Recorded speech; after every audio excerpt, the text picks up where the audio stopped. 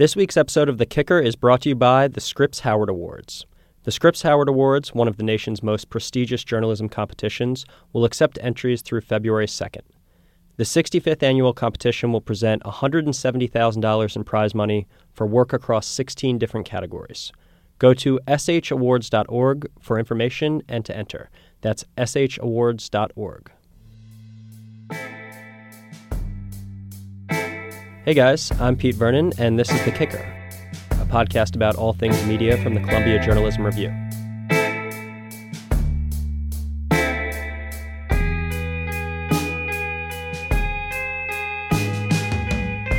This week, Meg visits Slate's headquarters in Brooklyn to talk to Julia Turner, the outlet's editor-in-chief, about their new redesign and strategy for the next year. Then, our colleague Karen K. Ho joins us to discuss the biggest news of the week. But first, here's Meg with Julia Turner.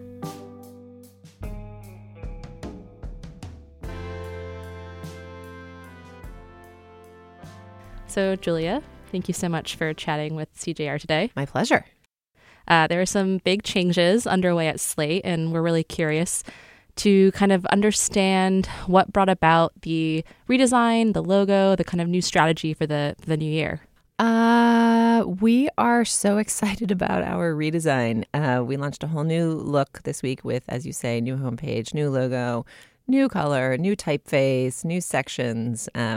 It's really the most comprehensive and wholesale redesign I think we've ever done. I've now worked here for 15 years and been involved in the 3 prior redesigns dating back to the last time we changed our logo in 2006. And this is by far the most extensive. We've been wanting to change our look for a long time, but we also wanted to change our process for thinking about how we change our look. One of the key things about media at this moment is that you're creating a brand that an audience has a relationship with, but that lives in many places. It has to live on Facebook. It has to live on Twitter. It has to live, for us, when we've made such a huge investment in audio, it has to live in your podcast feeds and in your audio experience, in addition to just being the on-site reading experience, not to mention phones, iPads, all the rest. So rather than saying, how should we organize everything on the homepage and what should it look like, we really approached this design from a brand identity perspective. And we were able to do that, I think, because of the talent and skill and canniness of our wonderful design director, Jason Santamaria, who we hired about a year and a half ago, essentially to do this project. We knew we needed someone really talented and sophisticated, both about design, but also identity and organizations to manage a project on this level. And he really approached it from a question of what is Slate? What is Slate's distinctive value proposition right now? And how can we create a really deep library of visual tools to convey what Slate's relationship with its audience is visually as well as in the work itself. So what is Slate's value proposition right now? Good question. We are your smart, fun, skeptical friend, your companion who helps you figure out the world. Our audience is incredibly curious and incredibly well-informed. So we're really trying to bring next level insights. We love to offer that kind of surprising jolt, a new way to think about something. We have a reputation, I think, for being contrarian and for the Slate pitch. And those are well earned, but we don't set out to say the opposite of what people think or what is true. We set out to find insights, frameworks, ideas that will be surprising and interesting to a group of readers and listeners who already know and read a lot. I think that's part of why we're always pushing for kind of the next way to think about things. And we don't take ourselves too seriously. One of my favorite things about the redesign is that I think it better conveys our sense of fun and ambitiousness, and that's delightful. And also is aesthetically much more streamlined. You have the 5 verticals now, and there's no longer a XX blog, which is the gendered focus vertical for the last couple of years. I'm curious, why move beyond the gendered verticals at a time, especially when gender is part of the national conversation in the midst of the Me Too movement and all the sexual harassment, allegations across all industries. It's something we'd been thinking about and wanting to do for a long time. We started, actually the real origin of XX was in XX Factor, which is this blog that we launched in 2007 or 2008, essentially to cover Hillary's first run for president. It developed into this standalone site and then this section where we covered issues of import to women for a decade. But ever since I've taken over as editor, it's felt very strange to me to be the first female editor-in-chief of Slate and one of the few female editors-in-chief of a general interest magazine, and have a women's pages still and have a place where we're saying, okay, well, reproductive rights news, that goes in the women's section. And news about changes to campus sexual assault policy, that goes in the women's section. And pieces about family, some of those ran in our life section, but some of them ran in the women's section. And that just doesn't comport with either the news or how people think about their lives these days. I mean, to me, the fact that sexual harassment and gender have been at the center of the conversation for the past year as we've watched an incredibly competent and qualified woman lose the presidency to someone whose experience is significantly less, as we've watched a complete shift in the way we think about women's testimony around their sexual experiences and what that should mean for men they've encountered in power and the various things they've done. Those stories, in fact, are part of why we want to do this. Those stories are news. They belong in the news section. They're not women's news. They're not of interest to women. And, our XX was always aimed at a unisex audience. It was never intended to be just for women readers. And that was always part of what made it distinctive, I think. But still, putting all that stuff under a purple logo just didn't feel modern or right to us anymore in terms of the centrality of those questions to the news. And then I think as to why we launched Human Interest, I think there's a huge opportunity in the editorial landscape right now for a brand like Slate to really own coverage of parenting, family, and how we all live our lives. There's so many interesting questions about how we handle the responsibilities we have, the changing nature of work-life balance at the moment of distributed work and the way we use technology these days, and particularly parenting. It's something that everybody is concerned about. And that's why we love the name. It's like these are things that are of interest to humans, all humans. So let's take our coverage of food and our coverage of child rearing and our coverage of dating and our coverage of work-life balance and put them in a section that's explicitly for everybody.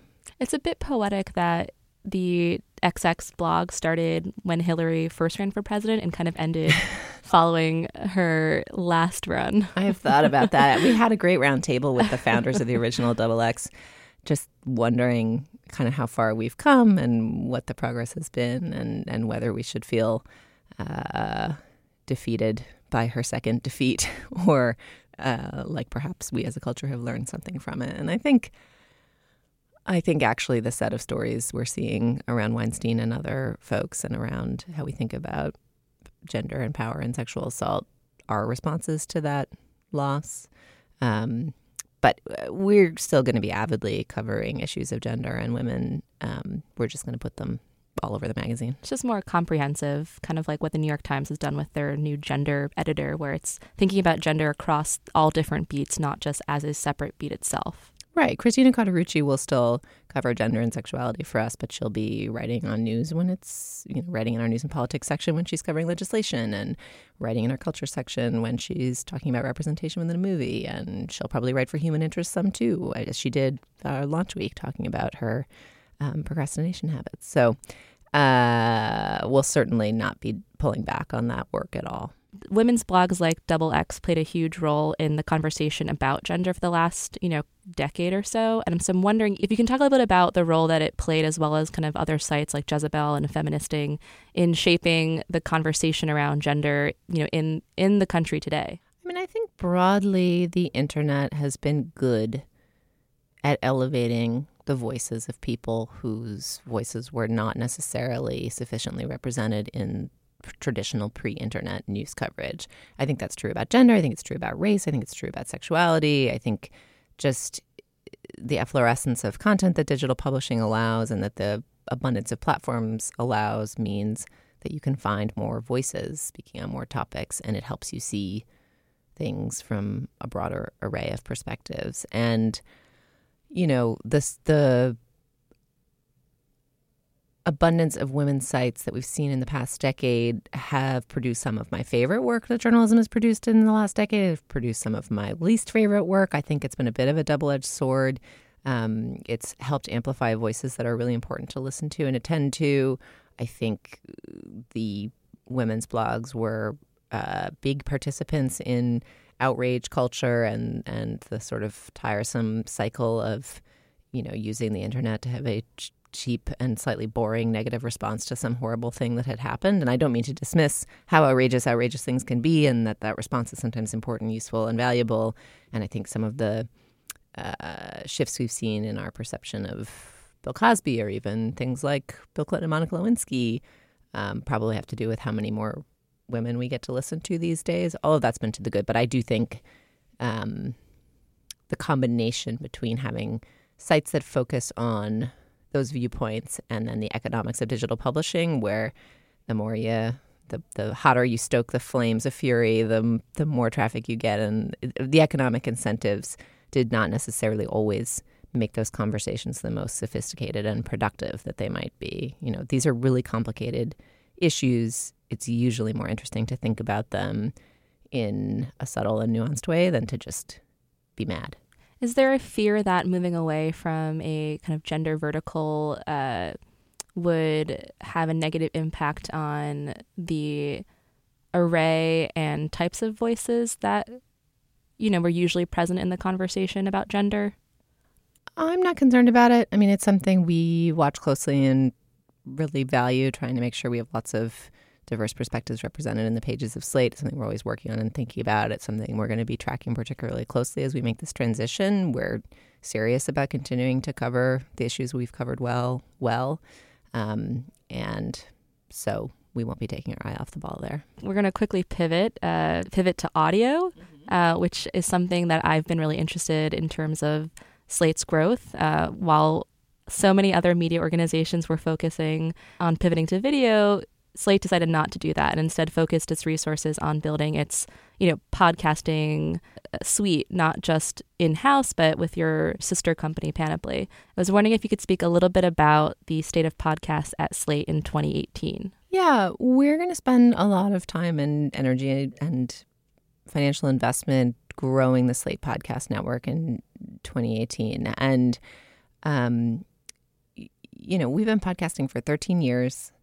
We did it when it was first cool. Then we kept doing it when everybody decided it wasn't cool. And then we were very well positioned when Serial was a sensation. And suddenly podcasting was not just an interesting and super engaging time-shifted audio format, but instead became a powerful advertising platform for advertisers. So we had seen that engagement and just felt like this kind of relationship with an audience around sophisticated conversations and arguments is exactly what Slate exists to foster. And so even though there's not a great business model, we're just going to keep doing it because it really feels right. And I think valuing that central relationship and the kind of depth of the engagement we were building helped us be in the right place at the right time when the advertisers' ears suddenly pricked up and they were like, tell me more about podcasting. Can you be the company that helps me figure out what my podcast strategy should be? And we were like, happy to oblige. We'd love to do that. If you look at the pure economics, the CPMs on podcasting are comparable to the CPMs on video. Sometimes they outstrip it. The cost of production on podcasting can range wildly, as is somewhat true with video. But you have to be fairly heavily invested in terms of staffing, time, technology, and equipment to have really to be a full service video company, which is why a lot of the pivots to video have been accompanied by really painful layoffs of staffs with different sets of talents and hirings of entirely new staffs. The thing that's been nice for Slate is that podcasting and writing both are verbal pursuits. And so a lot of our podcasts are just some of our most dexterous and smarty pants journalists talking to each other. Those are fairly simple to produce. It's hard to get the right rapport, get the right cast, create a conversation that people want to come back to week after week. But then if you do it, they build on a set of things that we'd already been hiring for and investing in, finding people who have really interesting things to say, really interesting perspectives on the news, and are just kind of good company. We've also, of course, been investing in different kinds of formats. We've, launched. There's been a lot of noise about The Daily and other daily news shows. We launched the first daily news podcast with The Gist a couple of years ago. We managed to poach Mike Pesca from Public Radio, and his show remains sort of the OG daily news podcast, and it's great. This year we've had great success with Slow Burn, which is, our number one podcast, really our first foray into serialized narrative podcasting. We're going to do more seasons of that. So we're just going to do more. We're just going to keep investing. Yeah, I mean, you guys built the kind of podcasting arm of Slate on more of these like GabFest models, but I've been really intrigued by Slow Burn and the more narrative-driven pursuits, and I know that you have another one coming up with Michael Lewis, and so is that something we can expect more investment in 2018? Is the more narrative style versus the conversation, or going to continue doing both in tandem? We're going to continue doing both in tandem. I mean, I think actually having diversified audio formats is really useful for a podcasting company. If you make all of your bets on series that require a year and a half worth of reporting and then 600 hours in the editing room going through tape and whittling it down to 10 perfect episodes, that's tough. That's like a real boom or bust business model. You really need that show to be a huge success for that to work economically.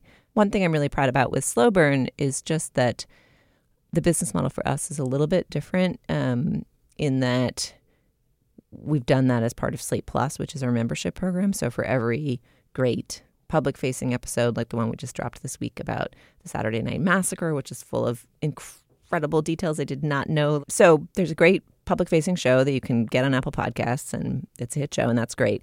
But every week, Leon Nafok, the host, is saying, and if you join Slate Plus, there's like a bonus episode, and here's my great interview with so-and-so. And we're seeing really strong conversion to Slate Plus, our membership program driven by Slow Burn. So in addition to the kind of ad-supported model for podcasting, we're also finding that podcasting is a great driver for Plus and helps us diversify our revenue streams further. And for those news organizations that haven't quite gotten on the audio bandwagon yet, what's like your biggest piece of advice for pivoting to audio? I think it's harder now than it was 4 or 5 years ago. The space is getting more crowded, that people have their appointment listening. Like, I wouldn't do it lightly, basically. I mean, I think it's the same with considering any new platform and whether it's right for you and your brand. Figure out what it is that the people who love you love about you, and then figure out whether the new medium offers you a way to further cement that type of connection. So that, I think that's what fundamentally worked for us, is that people love our podcast for the same reason they love our writing. It's like smart people being loose and playful, but still really smart, and helping make you smarter about the world. We do it in writing.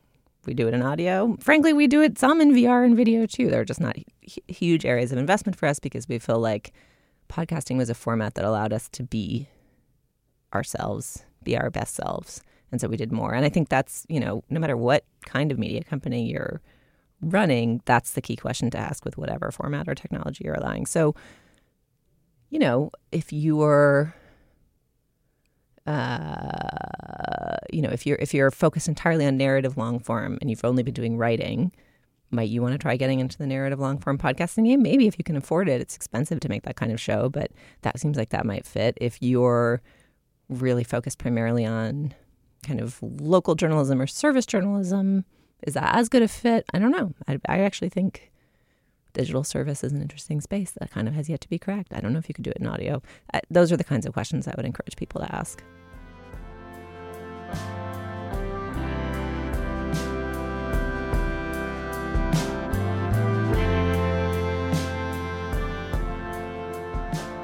Turning now to the news of the week, Meg and I are joined by our colleague Karen K. Ho. Karen, thanks for being here. Thanks for having me. So we have a government that's functioning for the moment. Yay.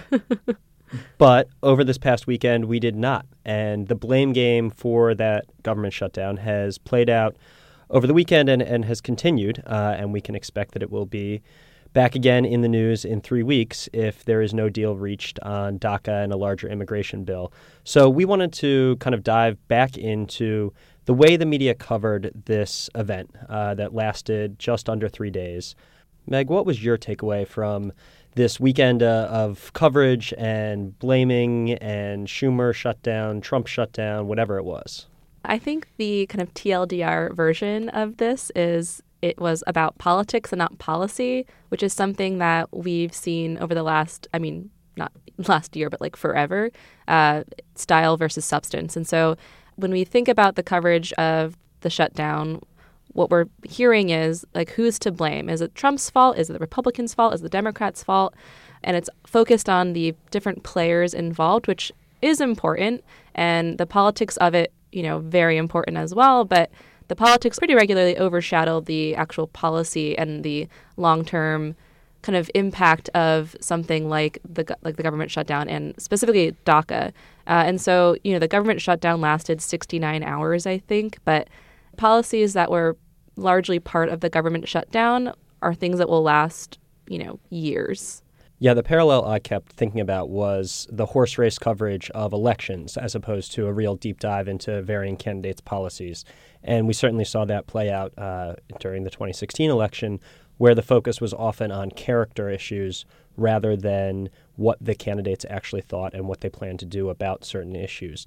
And I wonder if that's just a feature of what people are interested in, or if there's something that journalists can do to actually try and draw attention to the nitty-gritty, sometimes boring policies that are being debated, discussed, and argued over in Congress. I think journalists have to really think about it, because increasingly it's becoming a major front page issue, like in regards to the tax bill, in regards to the cost of the wall. The thing is, if you are only talking about these policies as concepts, right, and even regular discussion of things like the wall and what it will entail and what it will actually cost, that is something, as Meg said, will affect budgets and lives and industries for decades to come. And I mean, even casual or offhand remarks about things like the solar industry, that affects tens of thousands of jobs and in entire businesses that rely on government policy in order for them to do their work. Yeah, it's tough. I sympathize somewhat with journalists because it is entertaining to talk about this almost like sports with two different teams, and you have star players like Trump and Schumer. You have this back and forth, and there's winners and there's losers, and it's seen as this zero-sum game that somebody's going to cave or somebody's going to bend to the will of the other, and that's entertaining. That makes for the drama. That makes for really good front page stories that people are going to click on online or they're going to read in the paper. So I don't know if there's, we're talking about the government blame game and we're sitting here kind of playing a journalism blame game.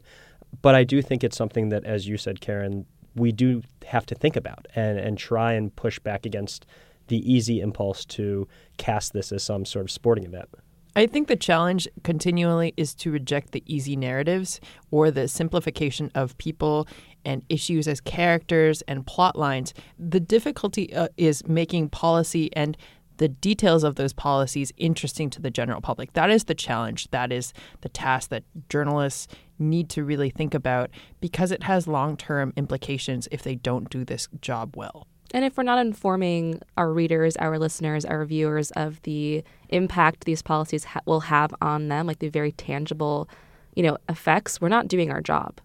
Well, we'll have another chance to do our jobs, possibly in 3 weeks, because the funding bill that did pass only takes us into early next month.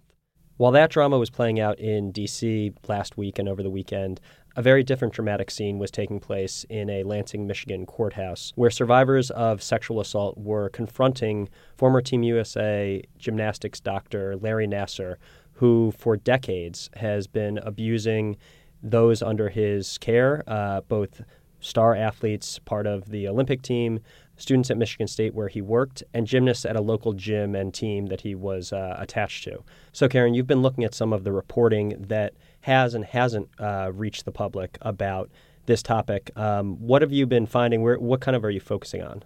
I think the interesting thing about coverage of major sports scandals, especially involving systematic lack of oversight and also early warning signs, early reported cases where people step forward and said, I suspect or I feel like a person that I deeply trust has sexually assaulted me.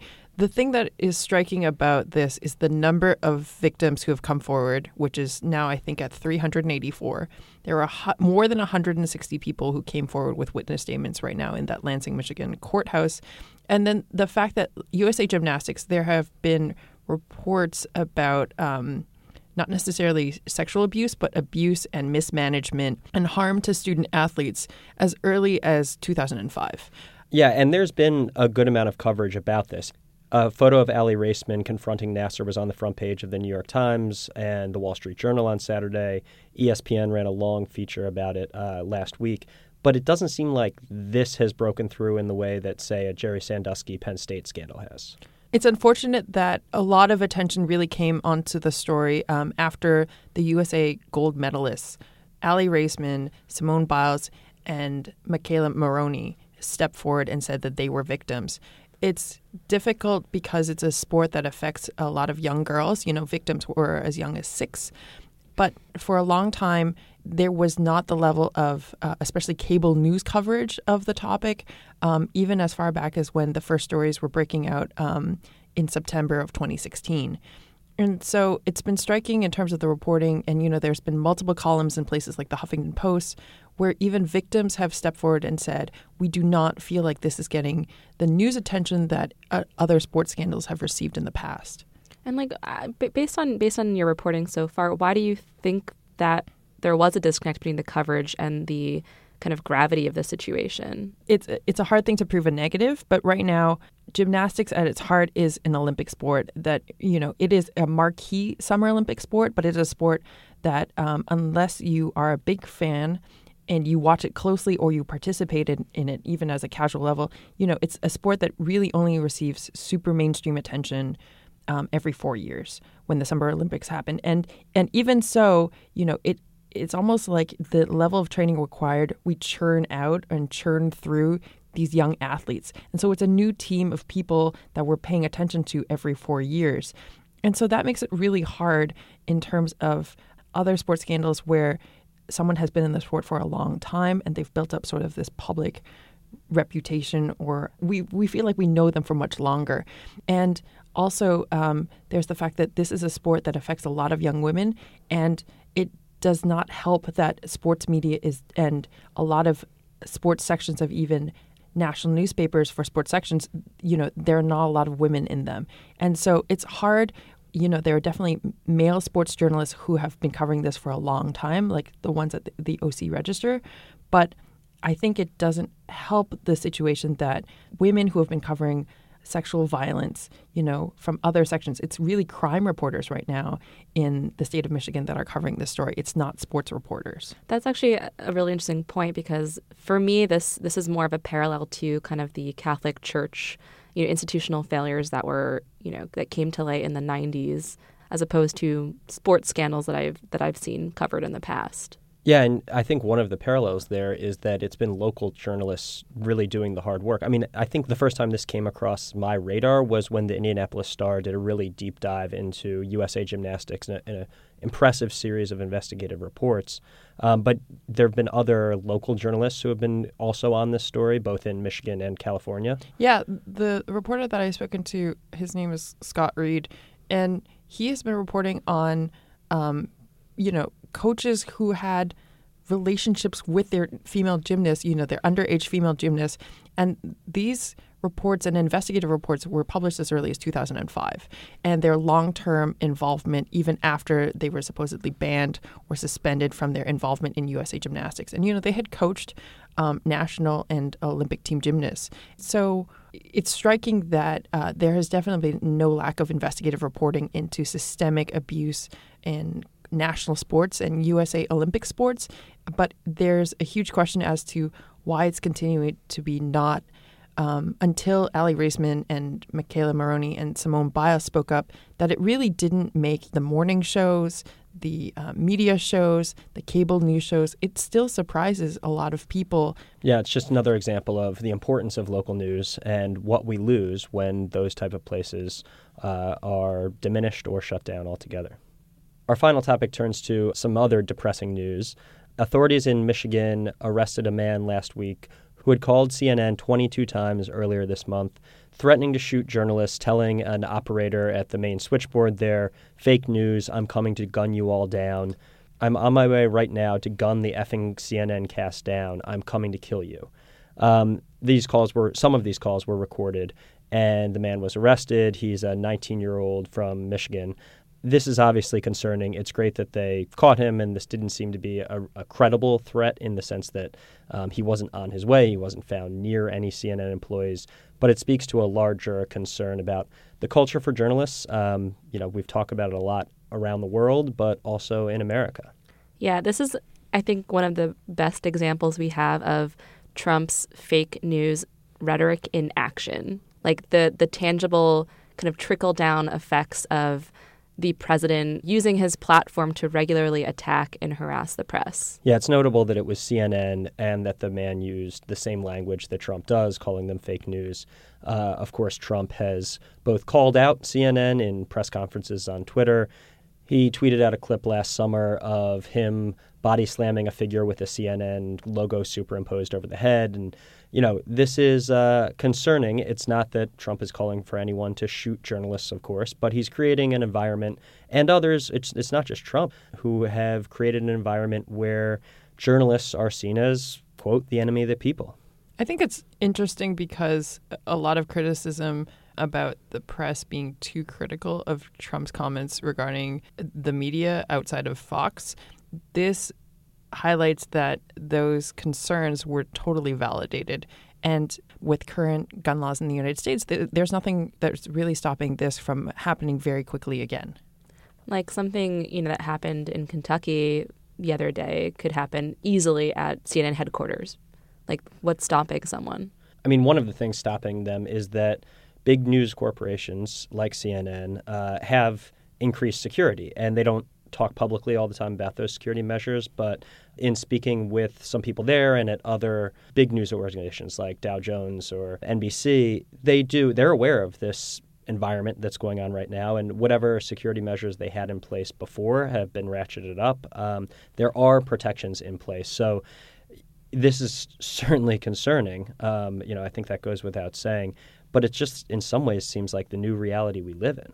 Yeah, I mean, we have a whole issue on press freedom and threats against journalists coming out in the next couple of weeks. So there's a lot to talk about in this space. Yeah, and in past years, I think a lot of that would have been focused internationally. And there's certainly pieces in this magazine that we're excited to share with all of you that do focus on global threats. But it's striking the number of pieces in this issue that are focused on threats within the U.S. Not all of them related to the White House. There's certainly threats coming from the financial sector as well. But the rhetoric that Trump has used has, I think we can safely say, contributed to an environment where someone decides to, if not pick up a gun, at least threaten to pick up a gun and target journalists who have been critical of the president. That was our show. Thanks for kicking it with us. Thanks to Slate's Julia Turner for speaking with Meg earlier. And thanks to Meg and Karen for being here to discuss the news of the week with me. As we said, we're very excited to tell you in the coming weeks about our new issue. But until then, please check out all the great content we've got up at cjr.org. We'll see you next week.